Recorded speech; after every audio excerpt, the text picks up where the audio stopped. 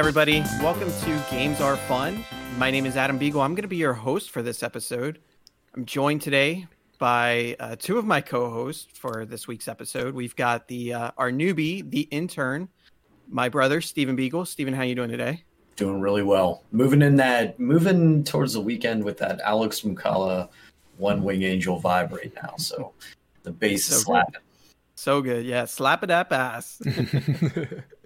And of course, we've got our leader and the llama, Luke Armstrong. How you doing, Luke? I'm doing great. Really happy to be here. And again, just happy for another episode where I'm not in the hosting chair. It's nice to, last episode, Garrett stepped in the hosting chair, and it was like the first live stream I think I've ran where I didn't have to host. And man, was it so much easier. I could keep an eye on chat. It was a lot more manageable. So thank you for taking the reins this episode, Adam. You got it. Yeah, and I'm excited too because our last several episodes have all been very themed, right? We had our favorite games of 2020, our most anticipated games of 2021. We had our fantasy league draft. So it's been a lot of themes. I'm really excited to finally have some gaming news to talk about. So this will be a good episode, I think. So before we get into all that, though, we do want to remind you all that Games Are Fun is a weekly podcast. Each week, Luke, Steven, Garrett, and I, we get together. We talk about video game news, trending industry topics. We give reviews on recent game releases, games we've been playing. It's available on all your favorite podcast services like Apple Podcasts, Spotify, Stitcher, Pocket Casts, and so much more. All you got to do is search for Games Are Fun on any of those platforms, and you'll be able to find us. You can also check us out with video versions of the episodes on the Games Are Fun YouTube page. So if you want to see these recordings of these live episodes, or even if we just do a recorded video, you can find them there. And you can put faces to the names or the voices if you've just been listening in. So yeah, check that out. We'd really appreciate it if you could head over there and subscribe, because we're just kind of starting. Like I've had that channel since I launched the podcast, but it really hasn't had any content on it until recently, and we only have 14 subscribers. So we'd really help to up our subscriber count on that, so that we can hopefully at some point get a custom URL, so we could just be like youtube.com/gamesarefun. So it's kind of hard to promote that YouTube channel when you don't have like a hyperlink that you can just shout out to people. So I'll link it in the chat for our Twitch viewers, and then of course check the show notes for the link if you're listening on audio services. All right, and you can also catch the show live from time to time, like some of you are doing right now. It's at twitch.tv/GamesAreFunPodcast. So make sure to follow us here on Twitch so you can catch us when we go live, get that notification on there so you know when it's happening. We also try and make sure to post ahead of time on Discord and Twitter, the social media sites. So follow us there as well, and you'll know when we're going to be doing live episodes. This episode of the Games Are Fun podcast is brought to you by the Games Are Fun store, but we're going to talk about that a little bit later. Just a little bit of quick housekeeping before we get on our first topic is for those of you, if you missed the Fantasy Critic Draft, it was such a fun episode. That was a live episode. If you missed it, don't worry. You can listen to it on whatever podcast platform you listen to. So again, we mentioned those a little bit earlier. Go make sure to follow us on your favorite podcast platform of choice. Or it will also be on YouTube, so you can find it there. Again, if you want to watch the video version of it and watch us react together as we make our picks, go check it out there. Also, Steven and I, we just launched our new monthly show all about RPGs. We call it Level Grinders. The first episode is out now, currently on YouTube channel. Again, that's the Games Are Fun YouTube channel. And it also has its own podcast feed as well. So if you look up Level Grinders podcast, you'll be able to find us on there. So if you like RPGs or you just want more contact from the Games Are Fun crew, make sure to give that a listen. Give us a follow. All right. So we're going to move into our first story here. It's one that I'm actually very excited about for two reasons. One is it's a highly anticipated game by many people that got a leak. And I happened to draft it on my fantasy critic team. So If it does launch when this leak is mentioning, I think I'm going to be in good shape, and we're looking at a release this year, which is going to be really exciting. So this comes from Dual Shockers by Rachel Fittis, and this is Breath of the Wild 2 could release very soon, according to a leak. So just to read a little bit here, according to an Australian retailer, Gameware, The Legend of Zelda Breath of the Wild 2 could be coming out at some stage this year between April 1st and June 1st. The apparent leak was first seen over on Reddit, which listed the eagerly anticipated Nintendo Switch game as coming out in the second quarter of 2021. Unfortunately, Gameware doesn't say anything else regarding its release date or any other kind of information, so this could very well be the usual placeholder that is put on upcoming games. As always with leaks and rumors, it's taken with a piece of salt, but there has been plenty of buzz around The Legend of Zelda Breath of the Wild 2 releasing this year, so there could be some truth to it. Gameware does apparently have a nose for sniffing things like this out, though as we saw last year, correctly announced the worldwide release of Kingdom Hearts Melody of Memory. But until we get an official statement from Nintendo, we won't know for sure. Either way, you can be sure that when it does release, it will most certainly be one of Nintendo's biggest games of the generation. So big news story there. Like I said, multiple reasons to be excited about it. Steven, what do you think here? What's your thoughts on this leak?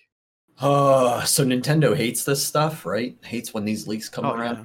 I know that. And you're right. If it does come out Q2, this is going to be a big release for you, for your fantasy team, and then also for us as gamers. Like, this is because this is one of the most anticipated games that anybody saw from that E3. I think also it leaves room for that hope on a new Metroid game also, because if they're coming out Q2 with this, that leaves room in the back half during the holiday season to get something else. I want this to happen just for that, second big title that we're going to get for the holiday release window. I hope it's true. I really do. Same. Yeah, it's very, very exciting, very highly anticipated game. I personally love the original. This one, we only saw a little snippet of it, but I know a lot of people have really high hopes for it, and hopefully it doesn't disappoint. But Luke, what are your thoughts here? Yeah, so I'm, like the article said, take it with a grain of salt. It's a retail leak. There's so many placeholders for games that just got announced, games that haven't been announced. Retail's notorious for just kind of putting things up like that. And I'm not familiar with Gameware. I don't know, in terms of in Australia, if they have a reputation or anything like that. But, these retail leaks sometimes do come true, right? We saw that a couple of years ago at E3, that Walmart Canada one, where they just leaked so many games that ended up being true. I think 80% of them were true. So, I always love hearing this because it gets us hyped. I love a good rumor on a release date. I do think, like you guys, I think Q2 might be a little too early for this one. A couple people in our chat here, Nishon, Butlord Primus, are talking about, Q2 is too soon, and I agree with them. I think this is something that if there's just not enough time, I think, for them to get the marketing out and have it out there in the wild, and I don't know. It's hard to say. I think they're just going to want to have more time to hype up this stuff. They're going to want to do deep dive gameplays. So I don't know. I see it. But then again, who knows? Nintendo could literally come out this month, come out with a direct, show off a huge chunk of the game and say it's coming in April or something like that. So, I mean, Nintendo, it's so hard to gauge whether, they really slide all the time all over the place. So I would love for it to come out sooner, but my thought is it's not going to come until the later half of the year.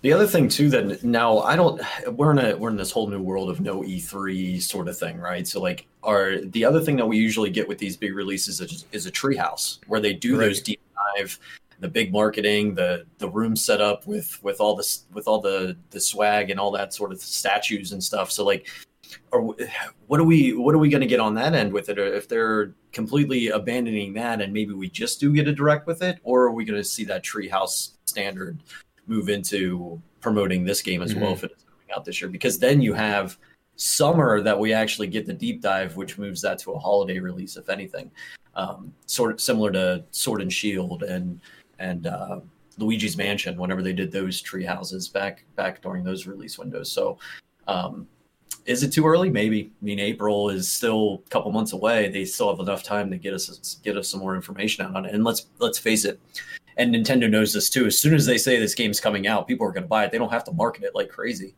right? It's going to be a huge title. And just toss it. I think you announce it that it's released tomorrow, and they'll sell a bajillion copies. So I don't know. It's hard.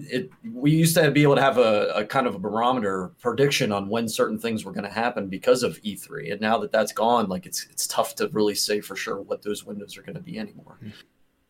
Yeah, I'm gonna make a bold prediction here, and I'm gonna say that we get a Nintendo Direct this month. So I think by the end of February we will have a legitimate Nintendo Direct, because the last time we had one was almost a year ago at this point, like a real Nintendo, not Direct Mini, not Indie World, not the partner showcase or whatever, like a legit Nintendo Direct. We are way overdue for one at this point. And I agree with you, Steven. I think this is a game that has its own hype. It doesn't need any sort of lead time for it to get into people's minds and the thought process of the consumers. Like everybody wants this game. Everybody knows it's coming. It's already been announced. It's not like it's a secret or anything. But yeah, I think Q2. I think that's a perfectly fine time. I think there's a very real possibility that in the next Direct they are ready to show it, and they're ready to say it's coming out this year, May or June or what have you. So I think it's reasonable. And again, Steven, like you said, I think that paves the way for a second half of the year big game release, whether it be, Metroid Prime 4. Maybe we do finally get that. Maybe we get a new Mario game, right? Because I was just thinking, like, our last mainline Mario game, like new mainline Mario game, was 2017. And so if we're sort of in that timeline where Breath of the Wild is getting a release this year, why not Mario 2? Because they announced Zelda and Mario in 2017, the same year. So we could see sort of a cycle where the two of them come around together. So I think, honestly, Metroid Prime 4 could fall anywhere. I know there's a lot of people hyped for it. I don't think it needs to necessarily have its own space, because Metroid has historically been not as big of a seller as Mario and Zelda. Like, those are the big, really tentpole franchises. Not to say Metroid's a small franchise, but I think they're not banking on it being necessarily a system seller like maybe Mario or Zelda would be. So that could show up anywhere in the year, I think. But yeah, if they did Zelda first half, Mario second half, I could totally see that happening. Yeah, if there is a chance that a Mario game gets announced and is scheduled, then yeah, like I think they could use Mario as their system seller, because he is the face of Nintendo, he is the face of the Switch. So I can see that. But back to my point of just like them wanting, I'm totally in agreement. This game will sell millions of copies, and I don't think they need to do like months after months after months of marketing and promo to sell the game. But I think maybe they want to do that in order to, I don't know, I just think that if you're releasing a Mario game or a Zelda game, that is your opportunity to push more consoles out the door, right? And I don't know what manufacturing has looked like in the last year because of COVID. I know that there were shortages last year in like March when Animal Crossing was going out. I'm not sure what the levels are like now, but that Switch Pro, I just think like they're going to want to spend that time so that, this game's coming out at the end of the year alongside a Switch Pro or something like that. And it gives people time to save up that money and make that decision months ahead of time that they're going to do that. And so when you have all these people all over the world just kind of letting it brew, I think that would be the better business strategy. But again, what do I know? So I don't know. I don't get me wrong. If it comes Q2, I will be hype as hell. But I'm putting on the record right now, I don't think it's going to happen. I'm saying if Breath of the Wild releases this year, it's going to release in either Q3 or Q4.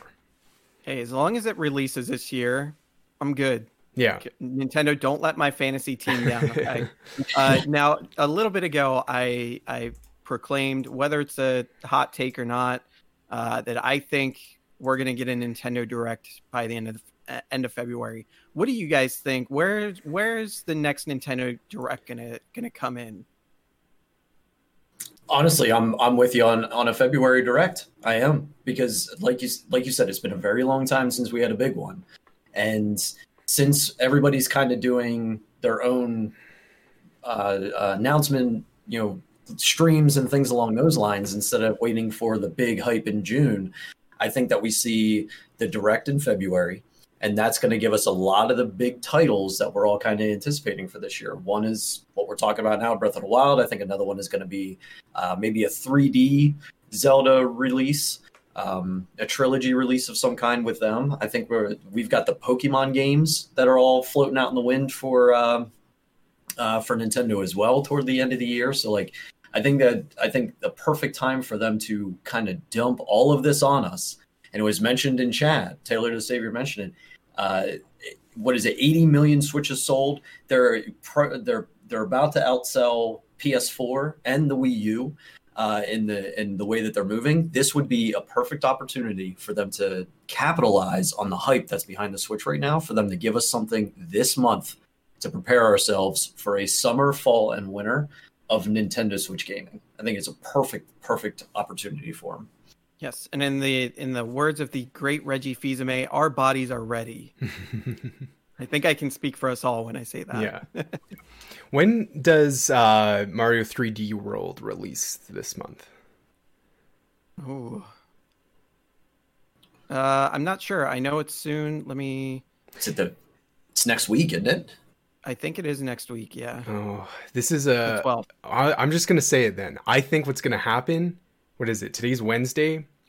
I think, and then either Thursday, Friday, maybe next week sometime, Nintendo's gonna do their tweet out. Hey, we're having a Direct, and it's gonna either be like a day before, Super Mario 3D World comes out, so that they can put in this little like hype trailer, and kind of use that as like, here's like our big topic for this Direct, and then they could start it off with that, and then let's finish on a hype moment, get a Breath of the Wild sort of thing. I think I'm just trying to think of what could they should, that's the first game coming this year. Could they get out in front of it to promo that, as well as give us all the other stuff that's coming this year? So, Nishan says it comes out on the 12th. Okay, so I don't know. There isn't a lot of time. But I mean, Nintendo's notorious for hey, we're doing a Direct in 2 days. See you then. So I don't know. So while we're on the topic of Nintendo, I had this a little further down the list, but let's think about this a little bit. So yesterday, February 2nd, Nintendo of America releases a tweet, says the next Animal Crossing New Horizons update is scheduled to launch in March. And in this picture that they show, it says free update scheduled for March. There's a picture of very famous icons from the Mario series. We have a mushroom and we have the Power Star. And so I think, this could be, maybe what you're saying, Luke, has some truth to it, because if they get a little bit of a Direct, they can talk a little bit about Mario 3D World and Bowser's Fury. They can talk about this Mario stuff that's coming to Animal Crossing, and they can say, oh, by the way, here's a big new Mario game coming out at the end of the year. And then, maybe then we also, they've potentially followed it up with some Zelda stuff. But yeah, it'll be interesting to see what they do. But I think with Mario 3D World and then this Mario update. Maybe it's just a coincidence because 3D World is coming out that they're doing some stuff for Animal Crossing, but I still want to believe that there's going to be a new mainline Mario game on the way. But so I mean, looking at that tweet, any thoughts you guys wanted to share on that as far as the Mario stuff that's coming? I just think it's going to be a drop of a bunch of Mario stuff. I think they're sunsetting that 35th anniversary that technically was last year, but then I think it was March that they said that. I think they're considering the fiscal year as the 35th. Yeah. I think that's why a lot of stuff is being discontinued exactly at the end of March, at the end of fiscal year. So I think they're going to like wrap that up with an update pairing with their hottest game right now. I don't know what. I think it's just going to be like, I just think it's going to be a lot of cosmetics, furniture, clothing. I don't know. I'm here for it. Give me all the Mario. Yeah, I'm down for it. I'm not sure how much like gameplay stuff all the will Mario be there, but the whole section of my island dedicated to the Mushroom Kingdom. Yep. Damn. They do have the launch of Nintendo World. I think is still happening in Japan this month too. So I mean, that's another Mario related thing that they can toss in there. So maybe we'll see some of the stuff maybe that they've added in the park become something that they add into Animal Crossing as well. But yeah, I don't know. I thought that was interesting. I love Nintendo, so I wanted to bring up that topic. But going into our next major topic here, this is what I think is maybe kind of the biggest news of the week. And this is Google Stadia shutting down its internal studios. So pulled a story here from Kotaku from Stephen Totillo, who says Google Stadia, the late 2019 streaming platform that promised to revolutionize gaming by letting users stream games without needing to own a powerful PC or console, is altering course, getting out of the game-making business, and will now offer its platform directly to game publishers alongside offering Stadia Pro to the public. The company is announcing the news today, though Kotaku began to hear rumblings from sources close to Stadia last week that Google's service was heading for a major change. One games industry source told Kotaku that Google was canceling multiple projects, basically any game slated for release beyond a specific 2021 window. Though they believed games close to release would still come out. Today brings some clarification. Google will close its 2 game studios located in Montreal and Los Angeles. Neither had released any games yet. That closure will impact around 150 developers, one source familiar with Stadia operations said. The company says it will try to find those developers new roles at Google. Jade Raymond, the veteran producer who helped build Assassin's Creed for Ubisoft and moved on to EA several years ago before leaving to run game creation at Stadia, is exiting the company, according to Google. Google will continue to operate the Stadia gaming service and its $10 monthly Stadia Pro service. It's unclear how many, if any, exclusive games will still come to the service, but the company has indicated that it can still sign new games and will bring more third-party releases to the platform. It nevertheless will look to many like a drawdown of the plan to have Stadia run as a bona fide competitor to console platforms. So it goes on a little bit further, but I feel that's the most important information to this story. How do you guys feel about this? Well, I mean, I like, we saw it coming, right? We knew that this was bound to happen at some point. It's unfortunate that this happened before they even got an opportunity to ship something out the door. That I didn't expect. I thought we would at least see, first party Stadia game make its way to the platform before they pivoted or dismantled their business strategy. But yeah, I mean, We've talked about Stadia on this podcast for quite a while. It's a topic that's come up. I pre-ordered it back in the day, and I remember. Yeah, and I was so jealous of you too. Yeah, I was able to get like a Founders Edition, pre-ordered it, and then about a week before, I was like, "Ooh, man!" Hearing all this bad stuff about it, I don't know if I want to go for it, and so I ended up just canceling it, returning it, and yeah, I'm glad I made that decision, because even a year after it released, last fall. It was clear that this platform, I mean, like literally, what does it have going for it, right? The only thing is that Play Anywhere, and I just, it doesn't speak to me as a consumer. So I never been on, it really had the need for something like that. I mean, you talk about being able to play games anywhere. I have Xbox Game Pass. They have that, and I have used it, and it's nice that it's there, but it's also not something just with my routine that I really worry about. So yeah, to get back on track to the actual topic of conversation here of them closing these studios. I mean, obviously the worst part of this is the layoff of 150 developers to get hired on to this new team and have a veteran in the industry, Jade Raymond, leading development and stuff like that. It sucks, and the fact that she's left, it shows you that they're just falling apart over there. And yeah, it's just a bummer that these people lost their jobs. I know that Google said that they were going to relocate them to other parts of Google, but I mean, these people are game developers, and it's clear that Google isn't probably going to be developing games anytime soon. So that's unfortunate. But what I will say is this kind of pivot in how they're, going about Stadia Pro and all that, I think that is good. I think they can recover from this. I think they should have done some of these things a long time ago. And I don't mean close the studios, but just some of these other things that the article mentioned here with offering Stadia Pro to the public. Is that for... I'm assuming that means for free? Well, they do have a free version of Stadia, and then they have the Stadia Pro, which gives you subscribe access to right? certain get certain free titles that you can play, almost like a Game Pass type thing. But then it also gives you access to, I believe, 4K gaming as well. Yeah. So there are some perks to it, but yeah, you can buy games for the platform and still have like that Play Anywhere thing.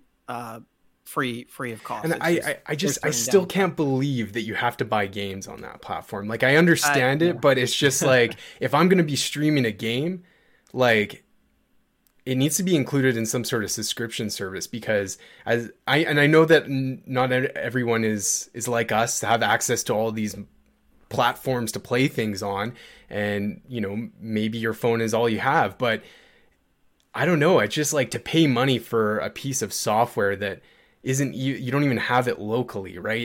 It's being streamed over. It's not going to have the greatest connection all the time. So I can't believe, with how much Game Pass has ramped up in the last year, that Google has gone an entire year sticking to that model. I just don't think it'll work, and unless they change, Stadia is going to die before we know it. So anyways, I'll turn it over to you, Steven. What do you think? So I'm not really too surprised. I'm not, back whenever I was working retail, Google came out with their Google TV, right? Which was this incredible technology, basically internet TV for one of the first times ever. Being able to stream or take a device, hook it up to your television set, stream TV services. It was one of the first things out there to be able to do this. It was innovative. It was a cutting edge technology. I was an early adopter to it, much like you were for Stadia, and was hoping for continued support beyond just the release of these products.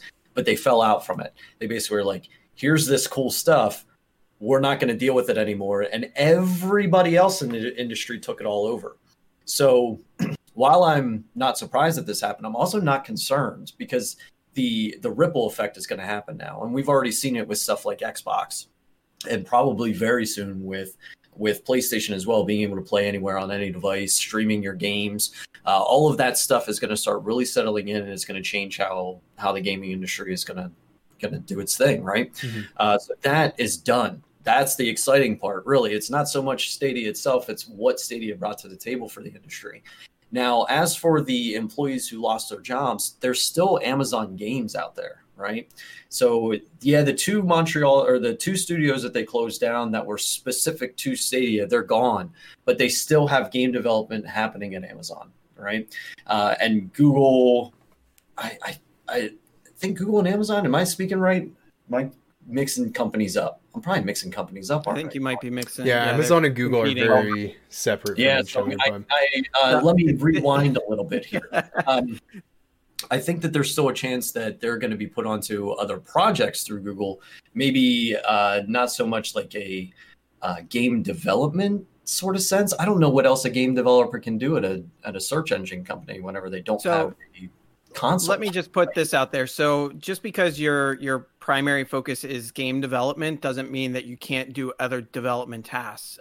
Yes, but how many people, game developers, are they probably became. Maybe they don't want to do that. Yeah, I'm not like, you can't speak for all of them. I'm sure there's a portion companies in the world. Yeah, that were maybe. I'm sure there was people that were brought over from other Google projects. Hey, you're going to be working on games now, and they're like, what? But yeah, I don't know. I find it like I think Google should be held more accountable and be held to the heat for just this little line of 150 employees. Oh, we'll organize them. It's like, well, that's 150 people that are in game development.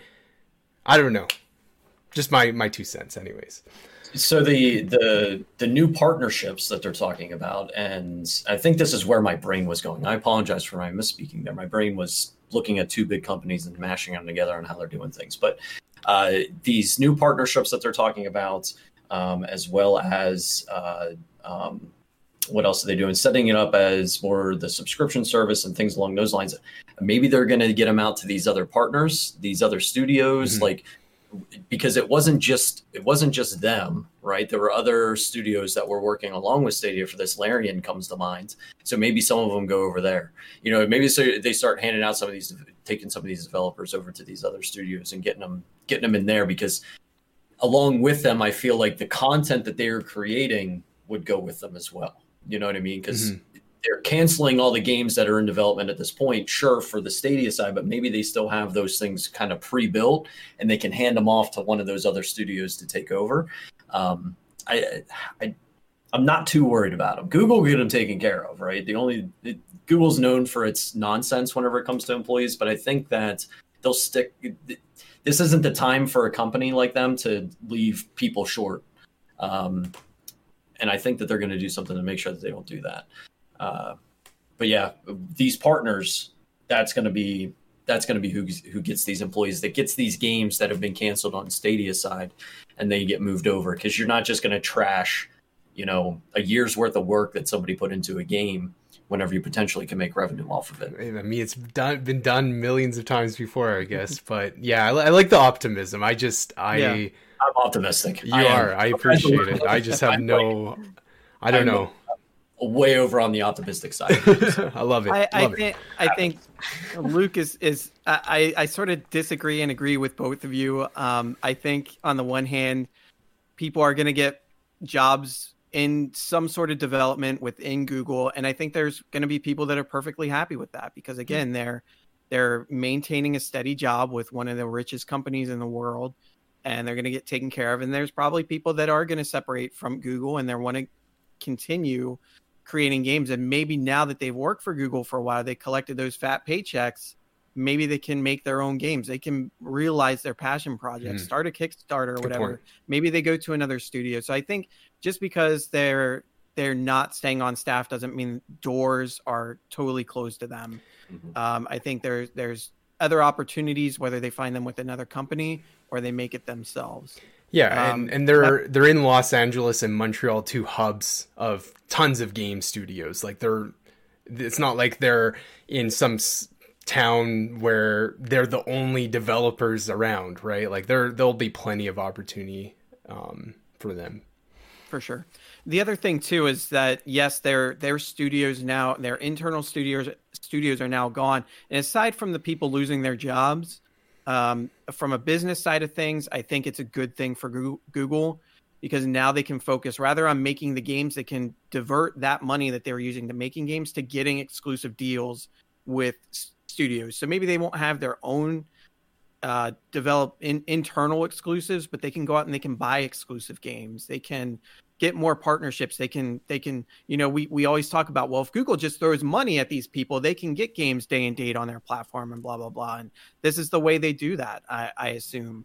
I don't know for sure. I'm not a businessman, but you have to figure that money is probably going to stay within Stadia to continue to develop the technology and get them exclusives and help them compete with physical gaming consoles. And to sort of a counterpoint to what you said earlier, Luke, about, not being able to see why someone would do this or why they would pay for a game on that platform. Well, when you don't have the $500, $600 or whatever, $400, $500 cost of a game console, that's how many games, right, that you can buy and play on equipment that you already have. So yeah, I mean, you're paying for those games, but you would pay for those games if you had a console anyway. So it's really not any different. I just see it as like you're buying for example, Hitman 3 is you can stream it on your Nintendo Switch, right?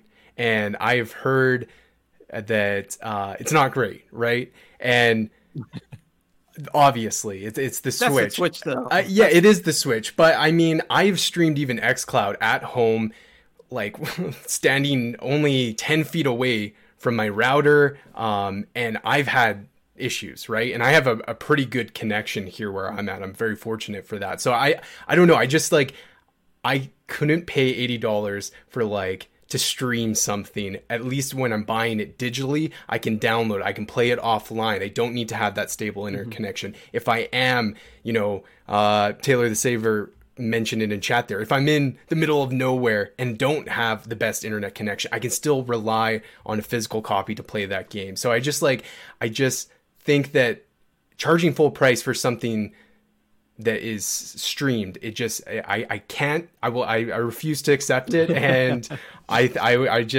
think a subscription model where you have a library of games makes a lot more sense for streaming video games at this point. And until we can get it to a better place, I don't know. And they do have that with Stadia Pro, by the way, just to kind of go back on that. Like if you do want a library of games, it's a fairly small library of games. It's definitely not as expansive as say Game Pass is, but it's, it is still an option for those that want to give Stadia a try. It's a cheap buy-in, right? You try it, you can see if streaming services work for your situation, and if it doesn't, you cancel. Yeah. You don't buy games on that platform. But if it turns out you can stream, and works out pretty good, then to a point where you feel more comfortable with buying the game on the platform, then there you go. So yeah, for sure. Yeah, you're a get off my lawn away from being really old, because I think streaming's it. Like streaming service. Okay, let me just put on the record before I dig myself a hole here. Like I've said on Games Are Fun podcast that streaming is the future. I just I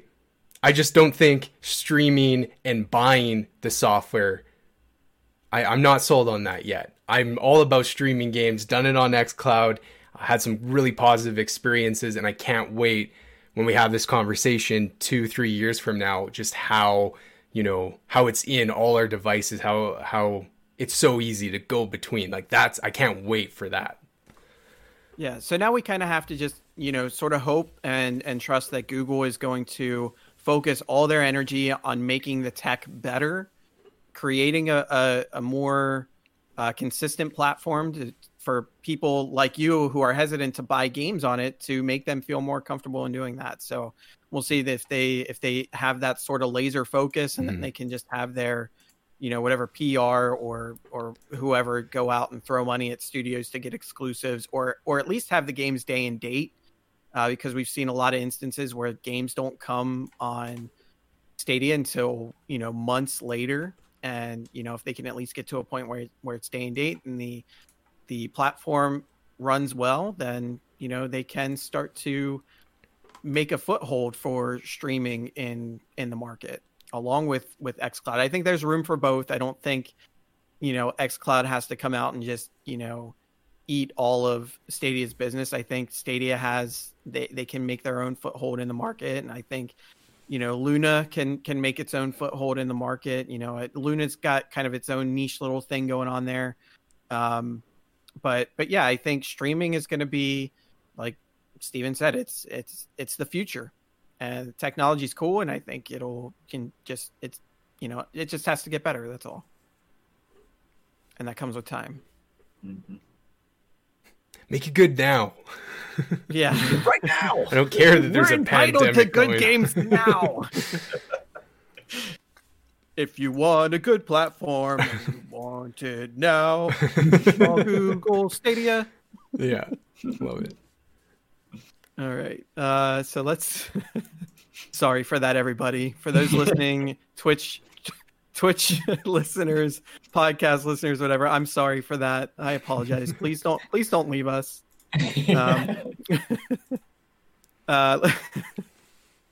Let's get into our next topic here. The Mass Effect Legendary Edition gameplay trailer was revealed. So I have a story here from Game Informer from Leanna Rupert. And what we find here is the Mass Effect trilogy, an iconic action RPG franchise that still has fans in love even years after release. Now, the already impressive community is about to get a lot bigger because the remaster is opening up Commander Shepard's story to gamers of this generation. Go on to say, let's find where we get into. So there's a trailer that launched for it, which those that are on video or here in Twitch are seeing now. Really great trailer, looks absolutely gorgeous. This Legendary Edition looks absolutely incredible. But it also comes with a lot of content. So you get the 3 games. It has 40 DLC or over 40 DLC, including all promo weapons, armors, and packs. It's remastered for 4K. There's enhanced visuals concerning models, lighting, shaders, and special effects, gameplay and quality of life improvements. And it's all available under one single launcher. So that's pretty nice there. So the article goes on to list all the DLC, so all the story stuff that came across the various games, the weapons and armor packs from the games, so many things. Let's see. The Legendary Edition doesn't, however, come with the Mass Effect 3 multiplayer, which is still active to date, but it does offer hours upon hours of additional content from the vanilla trilogy experience. So interesting that they decided not to include that, but I think the main focus was for the 3 single player campaigns that everybody knows and loves. And I've been seeing a lot of people on Twitter that are saying they're going to be playing it for the first time, which I find extremely surprising. I thought everybody played through these games anyway. I want to hear what you guys have to say about this trilogy. Give it to me now. I want this so bad. Like, Mass Effect is one of my all-time favorite franchises. I'm a fan of Andromeda. I know it wasn't critically acclaimed. I liked it too. Yeah, it was good, right? So I'm ready to get back into this galaxy again. As Commander Shepard, I know that part of their remaster was kind of redoing the framework of FemShep, or the female character for Shepard. I know that there's a lot of rework that went around that character. So I'm even considering possibly going into my next playthrough with this as the female character. I'm ready. I'm so ready for this, because if they're going to take the same mechanics that they had from 2 and 3, move it into 1, and they're updating all the graphics on this, if that's what they've got going on with this, like, we're looking at like basically a full revamp of this game series, and I'm here for it. I'm even considering the legendary edition of the Legendary Mass Effect game, because it comes with a whole bunch of cool stuff. There's a sweet helmet that comes along with it, right? So like, this is one of those things. This is like one of these most hype moments for me for this year is whenever this game releases. I'll have it day one. I'm considering taking my stream over from Final Fantasy 14 for it, because it's that good of a game series that I enjoy playing, that it's just one of those things that I just want to share with the world that love, because it's a deep one. The other thing too, that's kind of, all these things are starting to trickle out now too from BioWare about Mass Effect. And the one interesting piece that was out there, I mentioned it this morning on my stream, is they had a spinoff in mind after Mass Effect 1. It was like a Han Solo-esque sort of Mandalorian type of deal that they had from the Mass Effect galaxy. Like, do we start seeing that sort of stuff? These spin-off games come out where we get a different perspective. Like, this is lining up along with the brand new one that they're coming out. This thing is lining up a great kind of return to one of BioWare's greatest series. And I'm giddy. I'm giddy, and I got goosebumps all over because of this stuff. I'm so ready for it. It's gonna be legend. Wait for it. Dairy. So this is where you guys hate me. I've never played the Mass Effect games. I've played a small chunk, like the very beginning of Mass Effect 1, and I think I got busy, had to put it down, and then I just never rebooted it up again. But that is a hard hurdle for people to get over, and I don't blame it. The opening few hours of the first Mass Effect is really tough to get. It's a bit of a slog, if I'm being honest. Yeah, and then once you get through that, it's just, oh my gosh, then it's that's so where good. it opens up. Because you're crammed into the Citadel for the first good And portion it's a of the lot game. of walking around. It's a lot of dialogue. It's a lot of not much is happening. Okay, well that's really good to know, because that's kind of how I was feeling. I was just like, all right, this is an interesting first impression, but I just didn't have the time frame to give it some more time on that play session. But when we did our kind of reactions to the Game Awards on your channel, Steven, twitch.tv/LordlyKingS. I talked about Mass Effect and how it's been a franchise that I have wanted to jump into, but I felt like I missed the boat, right? I never had any interest on the 360 generation. And then, when Andromeda came out, that's when I tried Mass Effect 1. And yeah, it's just like, I feel like I've been given a lot of reasons now why it's a good game. People have sold me on it. And now that this package is coming out with all three of them, I mean, the game looks beautiful. Definitely go check out some like side-by-side videos up on YouTube where they compare the original to the remastered. It looks great. I'm really excited for it. And it's a good, May, middle of the year. I think that's a good time for it. I'm not sure like what else it's kind of around. I think there's a couple other May releases. Returnal's at the end of April, but yeah, I'm just looking forward to actually getting into this franchise and getting into the conversation on it, because I feel like I'm definitely missing out when everybody talks about it. But from my understanding, 1 and 2, really good. 2 especially. 3, like, I feel like 3 doesn't have as much of a following. Or what would you guys say is like your favorite ones? So what happened with 3 was the ending. Everything about 3 is fantastic, but what happened with 3 is that a lot of the players got to the ending of 3 and they're like, what? Kind of just like, what is this? Okay. And that's what kind of it put a lead weight on 3, even though it's like, again, just part of a glorious trilogy. Because all 3 games, and I say this about Final Fantasy XIV a lot, is that the entire game is fantastic. You're going to have rankings, right? For me, I think Mass Effect 1 is my all-time favorite. Okay. But 2 and 3 are still phenomenal titles, so it's like it's one of those deals. And BioWare, one thing to remember about BioWare is they're an RPG maker, and RPGs start out slow. Yeah. But the thing about BioWare is that once you get past that slow part, everything opens up and it just goes berserk. So there's not, and the thing about 2 and 3 is that all the slog for the story is done. So 2 and 3, you're basically jumping right into all this craziness that's going on in the galaxy at the time. So there you have that sort of difference between the two of them. I loved 3. I loved 1. 2 is probably the one that I would put lowest on my list, but I know Palooza has different opinions on that. Yeah, 2 is easily my favorite of the series. Oh, 2 is so good. I played through that game so many times. 1 and 3, I think I only played through once or twice each of those. But I would say 2 is easily my favorite of the trilogy. 1 would probably be my second favorite. Again, once you get through the slog, and then of course it gives you the planet traversal vehicle, the Mako. Absolute trash. I'm hoping that's one of the quality of life fixes they made for the game. Total garbage. It is a garbage truck.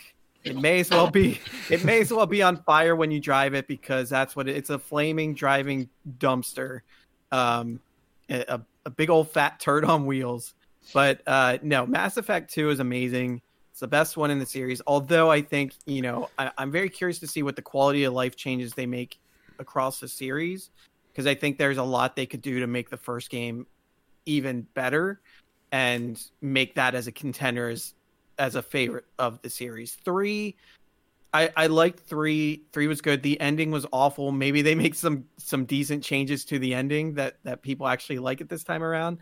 I'm actually really interested to know now if the ending stays the same. Pretty crazy if they did that. Or if they actually went through to make changes to the end of 3. And I'm actually really interested to see that now.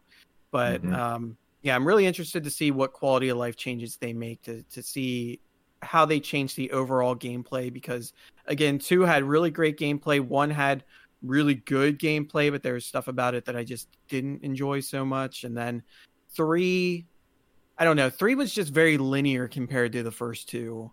I feel like, for the most part, but I think that's why I didn't care for it quite as much as the others. But yeah, a great trilogy. This is really exciting. A good point about the Mako though. For one, like, what if 4 won? Because there's a lot of legwork to do on planets in the Mako. What if, or wheel work, I guess you could say. What if they flesh out those planets a little bit more for you? Is that going to be something that you're going to be there for? Because they're a little barren. They are, yeah. So like if they flesh out those worlds a little bit more for you in the Mako, is that going to change your opinion?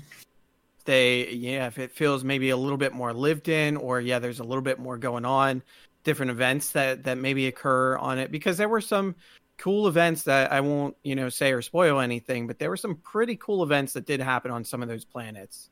And I mean, it's just that the overall traversal was sometimes very hard to deal with. And then Andromeda sort of brought, so if they do controls in Mass Effect 1 like they did with Andromeda, and I forget what they called the vehicle in that game. I don't think it was the Mako. Was it? It wasn't. Yeah, we just called the Mako 2 though. So, Mako 2. Yeah, if they basically do that same control scheme with the Mako in the original game, I think it'll be 1,000% better. Because I hated driving that thing so much. And adding stuff to the worlds and making it feel more diverse and lived in or active, I think would be really, really cool. And let me romance Tali early in Mass Effect 1. Yes, please. Because they didn't let you do that till the 3rd game? Yeah, till 3. Yeah. You couldn't start that romance till 3. And that's the only person through the game that I wanted to romance was Tali, and they didn't let you do it until the third installment. Nonsense. Tali is best girl. Yep. For sure. All right. Anyone have any other thoughts they want to share on the Mass Effect Legendary Edition?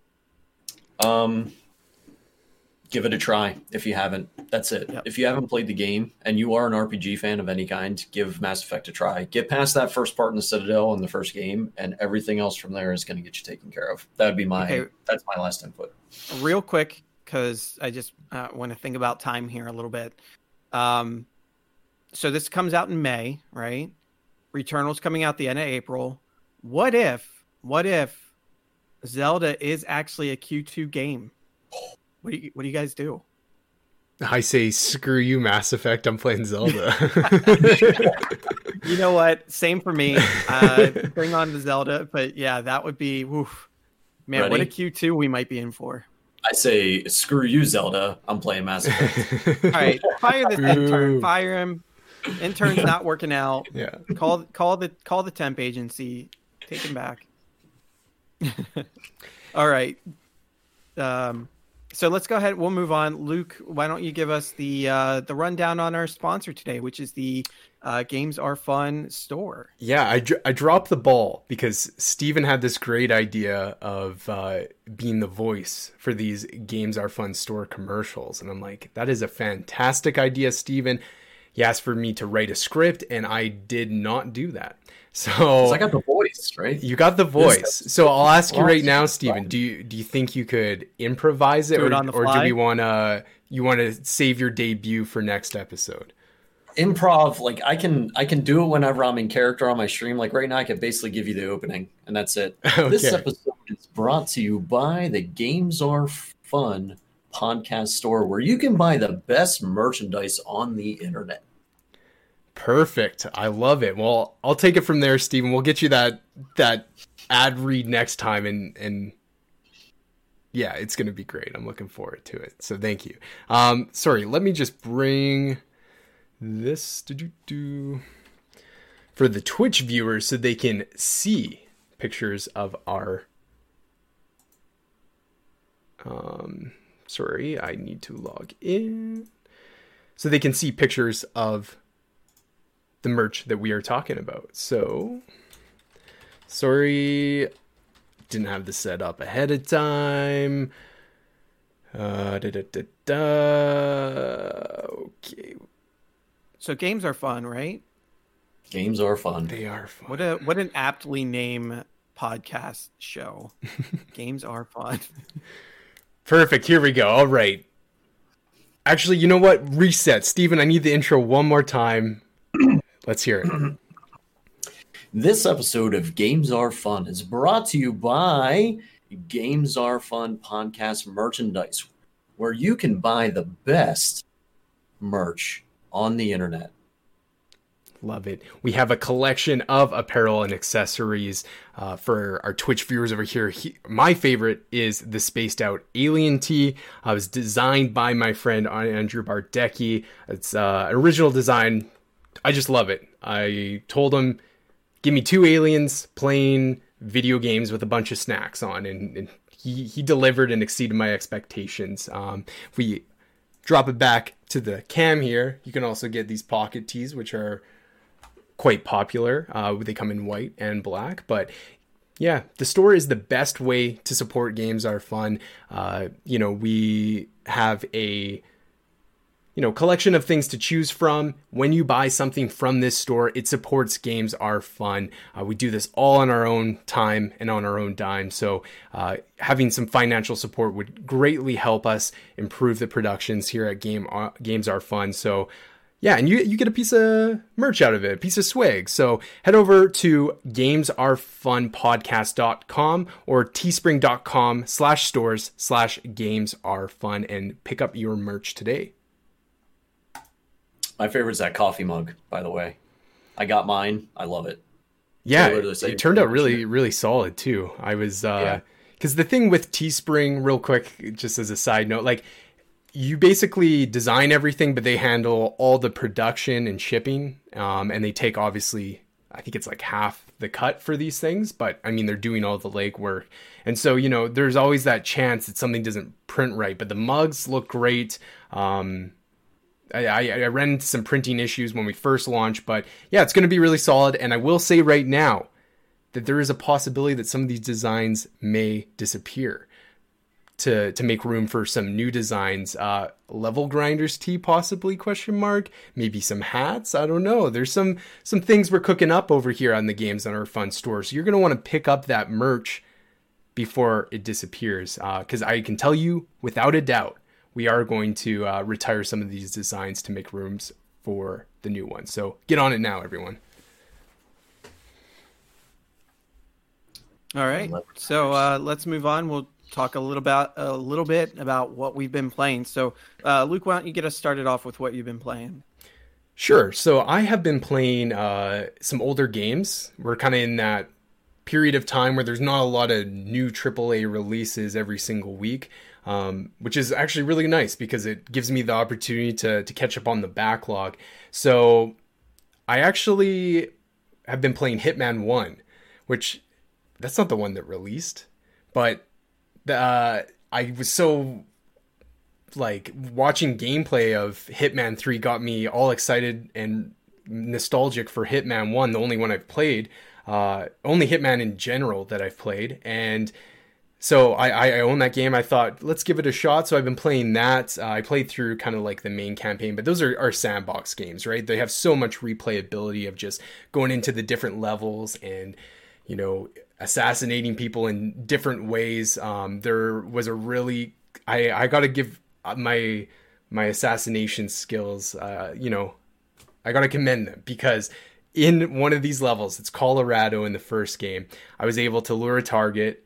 And I was in this garage and I saw that there is a car up on a lift and you could sabotage it so the car lift falls down, and I'm like, oh, this is setting it up. I got to use this to kill one of my targets. So I dropped a car. Actually, what led to it is I was trying to lure the target, and I was throwing coins and trying to get him underneath the car. And so I killed about 4 like random people, dropping the car, trying to get the person I needed, but they just kept going out, so they'd freak out after the person died, and then I would just kind of hide away, and then they're like, okay, well, back to business, and then I would drop it again, and it's like, oh, I missed him again that time. So I eventually got him, so that was really fun. Yeah, Colorado, that mission, definitely like the worst location out of all these awesome like environments you get to explore, but the most challenging level in the game. So really like that. So a lot of fun with that. I hope to pick up Hitman 2 when it hits the next sale, and Hitman 3 will hopefully be on sale once I get through Hitman 2. So really like the series. Highly recommend them if you know, if that's your cup of tea.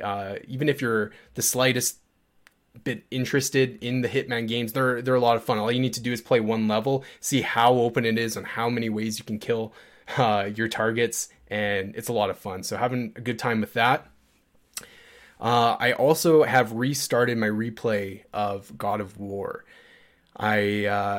Another thing that I don't like to admit on the record is I have not rolled credits on God of War 2018, which I'm very ashamed of, and I've taken a lot of flack for it over the years. But with Ragnarok coming at some point, maybe this year, maybe next year, I'm like, I need to get on this and beat this game. But it just sucks because I beat about 75% of it and just took a year and a half off or more from playing it.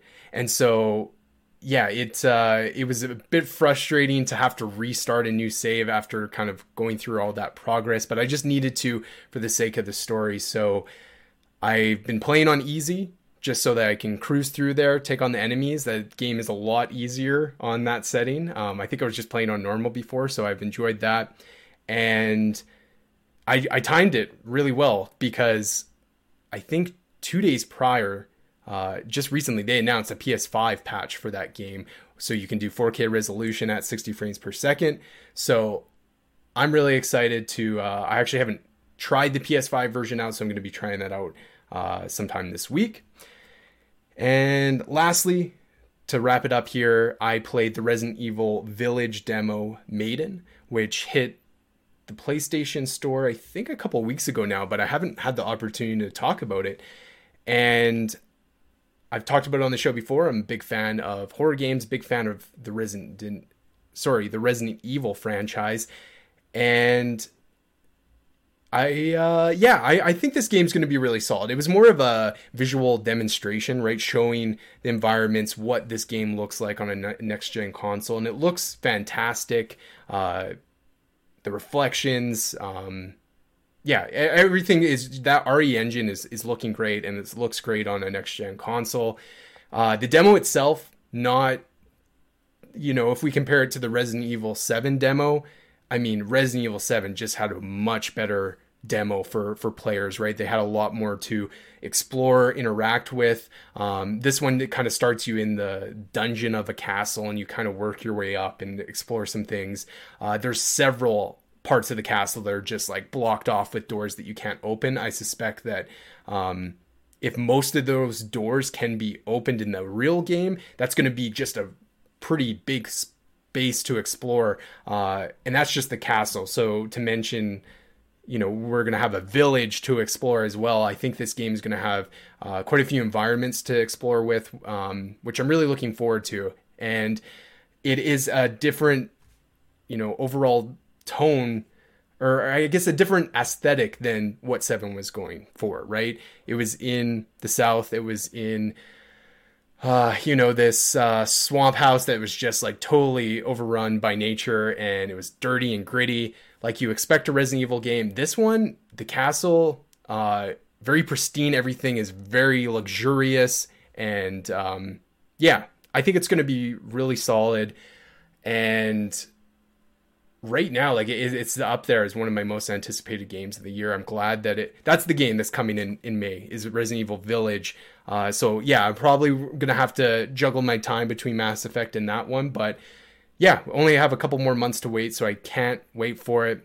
And I'm glad that they stuck with first person horror. Really glad that they continued that with the mainline games, because that made the game so much scarier, and I'm glad that they're kind of getting back to those horror roots that they started on. So that's it for me, and I'm probably just going to be playing these games for the next little while. I did play the Medium on my stream. I don't know. I just don't really have much to say. It didn't meet my expectations.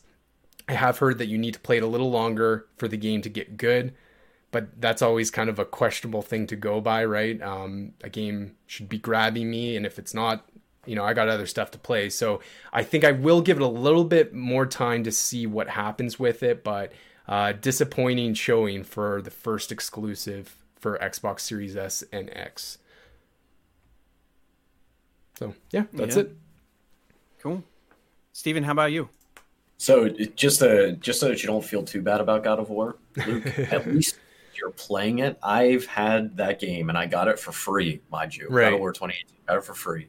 I've had that game downloaded on my PlayStation 4 now since 2018, and I haven't even touched it. Yeah, it's been in my backlog for that long, so don't feel bad. So I've been playing Stardew Valley. What kind of kicked this off is the new patch came out for PC. It's not on console yet, but it is coming. But I didn't know anything about this game. I knew about it. I just had never played it before. So I got it downloaded onto my Switch, and kind of have been tackling the main game, or the non-updated game, kind of getting into end game on that. I feel where my farm is popping off with wine and cheese and caviar. It's this high-end product producing farm at this point. Finished up the mines. I finished up the skeleton dungeon that they have. Like, just hitting end game on it and kind of taking care of all the business there. Waiting for the new patch coming out. Great game, by the way. So much fun. Very addicting. Very just like sit down and chill and play. Like, so I'll take a whole Saturday. It's a whole Saturday dedicated to Stardew, because me and the whole fam will sit there and just watch me farm. No, here's what I'm going to do tomorrow. Just all the time. It's so good.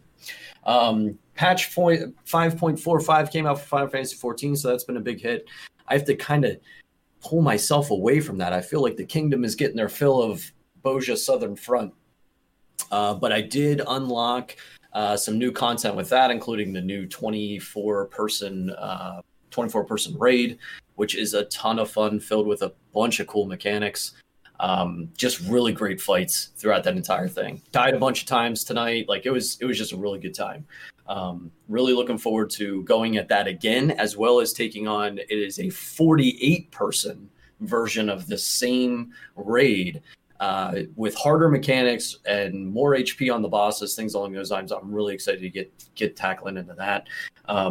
And of course, they had the Blue Mage content. I'm not caught up on that end with that job class, but I'm it's on my back burner. I'm ready to get to it. I definitely am. But my big new play for this week has been Atelier Ryza 2, JRPG that came out last week. I've got about 10 hours into it now, and it's solid. It is a solid JRPG game, and it's been a lot of fun to play. There's a bit of menuing involved. Right now, the biggest irritation that I'm running into with it is inventory space. Inventory space is awful. They don't stack same items together, because there's a whole sub-mechanic to items that has to do with quality. So they can't stack each individual item together with each other, because each of them have a quality bar to them. And with the different quality bar, they're not the same. So they have to keep everything separate. And you run out of inventory very quickly, especially me, where I just I hit every gathering node that I come across. But yeah, about 3 hours a day that I'll spend on that. And you get a little bit of story, get a little bit of adventure, you get a little bit of crafting done. And it's just magnificent. And I think I'll leave it on this with this game is, it is, I will say that with the robustness of this game, it is worth a $60 price tag. If you are a JRPG fan, you'll have a lot of fun with it. One of the best comments that I can come out with this, though, is goddess thighs. And that's it. That's it. That's all. But great game. That's what I've been playing. Playing this week, having a lot of fun with them. Cool. All right. Well, for me, I've been playing. The first one I'm going to talk about is Cyber Shadow. I know we have a couple people in the Twitch chat here who watch me just melt down playing this game. Woof. I can't recommend this game. I hate saying bad things about games, but I can't recommend this one. Yeah, I really can't. So it has good bones to it. The gameplay is really good. The movement, the abilities and stuff that you get is really good. It's challenging, which I'm into. I like the challenge. I like the platforming. I like the combat. So like overall, the gameplay is good, but it has this really weird balance of like challenging real like difficulty and spacing out like their checkpoints. And one could easily, and we kind of had this discussion in chat when I was playing, is that it's it's easy to draw comparisons to like classic Ninja Gaiden games, right? And very much so, because think about how hard those games were. They're insanely difficult. And so I totally get that. On the other hand, though, Ninja Gaiden was a game that had lives and game overs. This game doesn't have that. It has checkpoints. And the checkpoints are spread out in very strange ways that just absolutely drove me mad, because I would play through some very, very difficult sections over and over again, which is fine. But then you reach a certain point, it's like, okay, like I need to have a checkpoint. Otherwise, I'm not going to be able to progress any further. And it felt like they were padding the game by not having checkpoints in what would feel like logical places, right? When you look at a game like Celeste, right, you have some extremely challenging rooms, but when you get to the next room, that's your checkpoint. When you die, you start right over, you have at it again, and that's fine. Like the challenge part isn't what the problem is. And there was even a boss, and we were kind of seeing it here in the video that you're showing, Luke. There's a like a water dragon thing, which I died at a bunch of times, but that was a fun fight. And when I beat it, I felt accomplished. I felt good. And that was great. That was a good feeling. But then as you progress, basically right after that point is where the levels and the platforming and the enemy placements just started feeling really, really bad. And it was at a point where it was making it extremely hard to progress. And I feel like the difficulty of this game and the lack of checkpoints is going to gate a lot of people that are interested in this game from playing it the whole way through. Maybe that's what they wanted, I don't know. But yeah, I think there's some fairly poor level design that really gets in the way of this being a good game. That and the story feels a little incomprehensible. It's just the story's not good. It's not interesting. They try really hard to be vaguely mysterious to, I guess, make you want to know more, but I never found myself wanting to know more. And when story parts would come up, I was just not interested. And it just felt in several parts just nonsensical too. Hard to follow. So yeah, I can't really recommend this game. I'm sorry to the developers. I hope the launch went well for you. I hope other people are enjoying this game, but I did not. I did it first, and then later in the game I just couldn't. And like there's only 11 chapters, but once you hit some of those later chapters, it's just I was gonna say, like, early on you were having a really good time with it. Oh yeah. Beautiful game. But, yeah, I was gonna say that I think I watched your first stream there, and yeah, to hear this now, I'm surprised, because you were still liking it last time I saw you, but that's unfortunate. The last episode, Luke. I gotta go back now and watch. Yeah, it was golden. Yeah, so if you want to see the rage and watch a man complain and bitch about a game, like go watch my last stream. I rage quit. I rage quit the game. I don't anticipate that I'm going to go back to it at this point. I have no interest.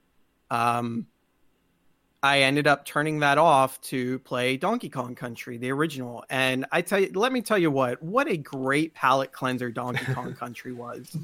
Man, that game's fun. I love that game so much. It's a childhood classic that I really enjoyed. I never played Donkey Kong Country 2 or 3. So part of me wanting to play the original again was so that I would go through that, get reaccustomed to controls or whatever, and then jump into 2 and 3 and play Donkey Kong Country games that I never played before, because I know people really love those. A lot of people consider, I think 2 is generally considered most people's favorite, and I never got around to playing it. So it's definitely something that I've been wanting to do, and I just got fed up, and it was actually on the plan. I'm like, okay, once I beat Cyber Shadow, I'm going to play through the Donkey Kong Country series. And I got to a point last night where it's like, I don't feel like having to play through this game that's just enraging me to get to the game that I really want to be playing right now. So I just shut it off. We played Donkey Kong Country. It was so much better.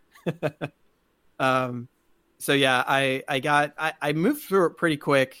I'm in the snow world now.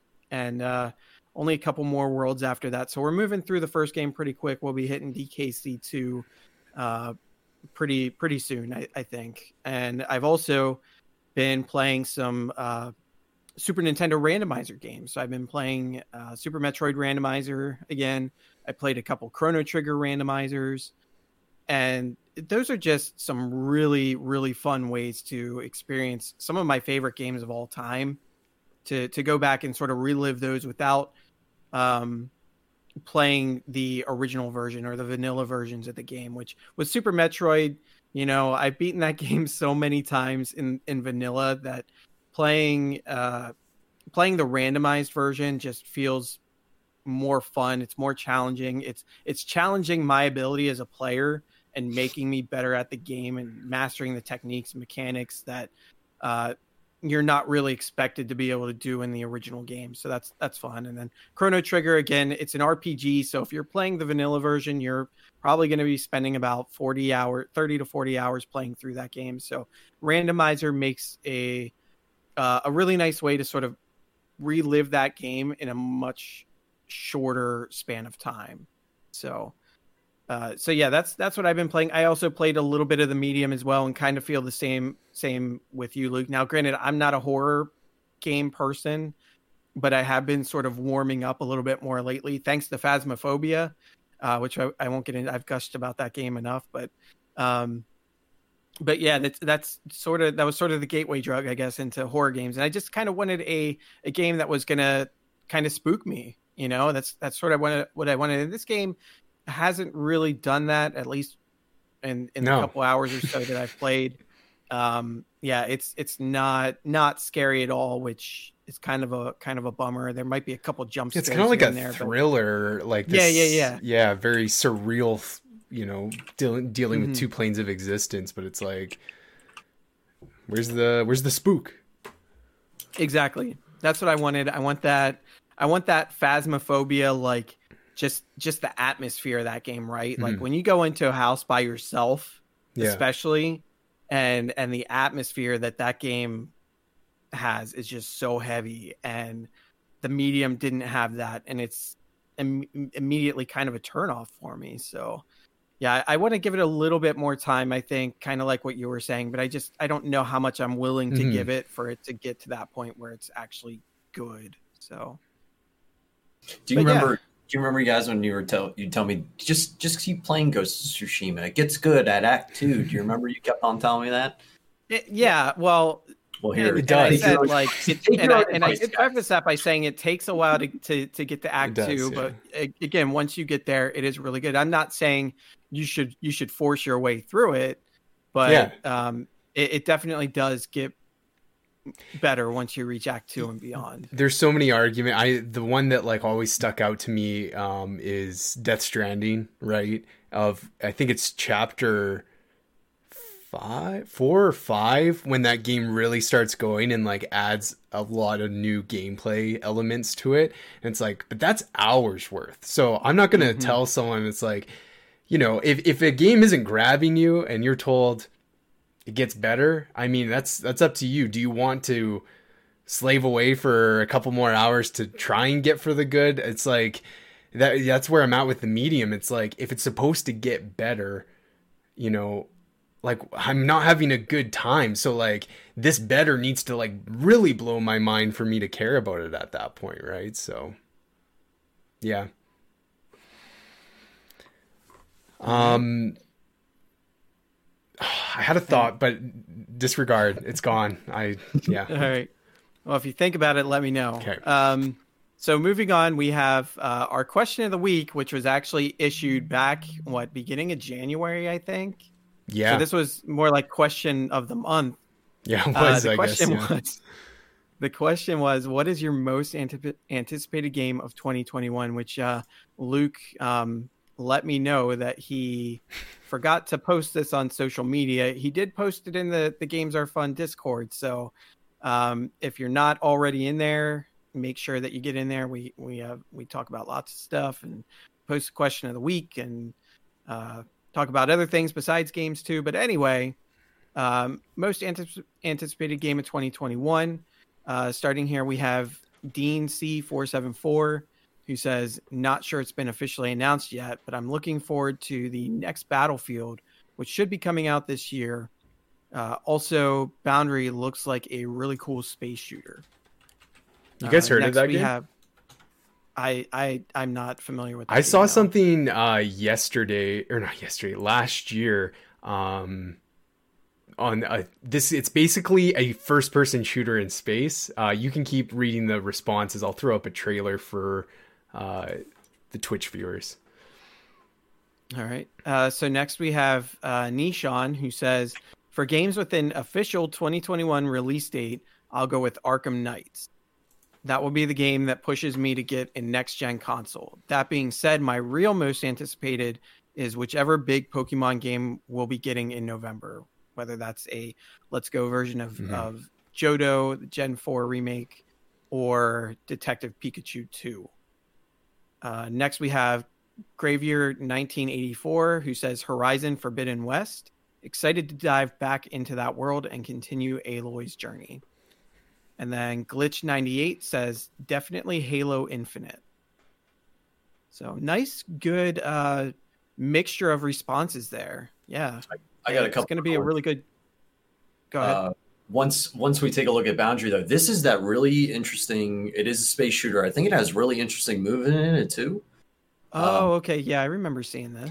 It looks like super photorealistic. And mind you, it is just a trailer. I think there's gameplay coming, or probably like, I don't know, take this gameplay with a grain of salt, but like the mechanic of floating through space while trying to shoot someone and using like your jetpack to, I mean, it's been done before, but this looks like legit. It does.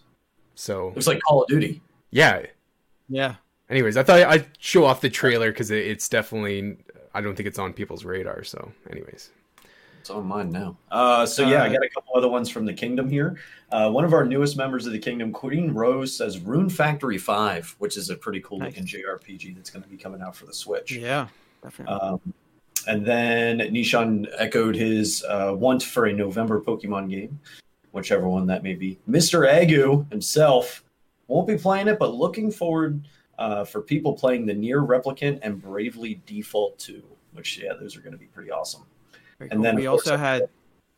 Go ahead. We had Taylor the Savior in chat who says Final Fantasy 16 for me if it comes out this year. Yes. Oh man, I hope it comes out this year. It's going to be really good.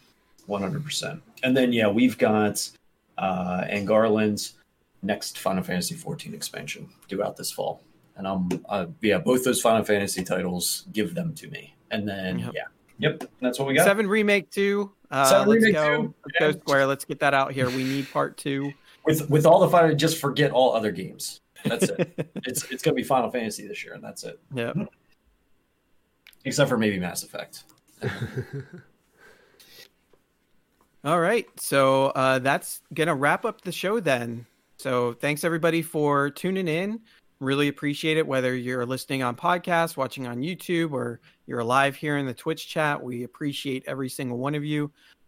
So Stephen, where can people find you? So I am on Twitch as well as Twitter. Lordly King Estot is where you can find me. I stream Monday through Friday, 9 a.m. Eastern time until 12, 1-ish all days. And I'm starting to rebuild my Facebook, so you may hear about me coming back on there. And also Instagram, Lordly King Estot. So we'll be having, you can find me at the same name everywhere. All right, Luke, how about you? Yeah, you can follow me on Twitter at Luke Allen Arm, and on Twitch, twitch.tv/Luke the Llama. I'm actually, there is a 80% chance I'm going to do a late night stream. So if you guys are out listening in the Twitch chat, maybe come and watch me play some Resident Evil 3 Remake, if I have the energy to do so. All right, and you can find me on Twitch, Twitter, and now Instagram. I just created an Instagram account. I am at AdamPalooza85, so you can get a hold of me on any one of those platforms. Also, to follow the show, twitch.tv/Games Are Fun Podcast. We're on Twitter at Games Are Fun Pod, facebook.com/Games Are Fun Podcast. You can join our Discord at invite.gg/Games Are Fun. And you can get a hold of us by email at contact@gamesarefunpodcast.com. I'm also realizing, Luke, we don't have a new question of the week. I literally thought of the exact... I'm like, this is what Adam's about to say. I don't know. Now we're on the spot. What did we talk about this episode? We talked about Breath of the Wild, Mass Effect, Stadia, Animal Crossing. I was going to try and see... Go ahead. Of the week. What is the question of the week for next week? yeah, exactly. I'm wondering if we could maybe issue a question surrounding like we could, I know it's not super exciting, but we could, see what the community thinks of Breath of the Wild 2 when they think it's going to release, and or Metroid Prime 4, just a Nintendo kind of question. I don't know. Actually, how about this? No, there's no. I was going to say we could have someone. We could have them maybe make a prediction on what we might see at a potential upcoming Nintendo Direct. But there's really no way to, there's no way to confirm or deny whatever those responses would be. Yeah. Right. I mean, I'm looking at chat. Nishan's got a nice one right now because we had a lot of discussion about the hours put into a game before you give up on it, and I think that's a good one. I think I like it. How many hours into a game do you play before you just give up? You just don't play it anymore, no matter what anybody tells you about it. Or even at one point, or even if you don't want to quantify it in a number of hours, at what point, or essentially, at what point would you give up on a game? When it starts like to whether suck. that be the amount of time or a specific mechanic, or like what would make you quit a game? Makes you angry enough to break a controller. I didn't break one with Cyber Shadow, but man, that game made me so mad last night. Checkpoints, Cyber Shadow, checkpoints. Maybe they'll patch them in for you.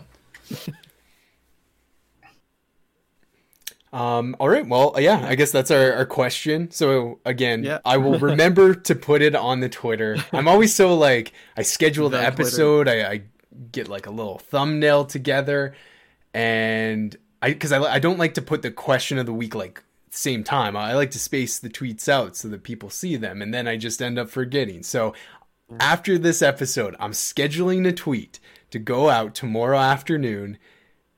You can answer it Games Are Fun Pod on Twitter, or like most of the responses on our invite.gg/Games Are Fun Discord server. All right. Sounds good. So that'll wrap it up. Thanks everybody for tuning in. We appreciate you hanging out with us, and we'll catch you next time.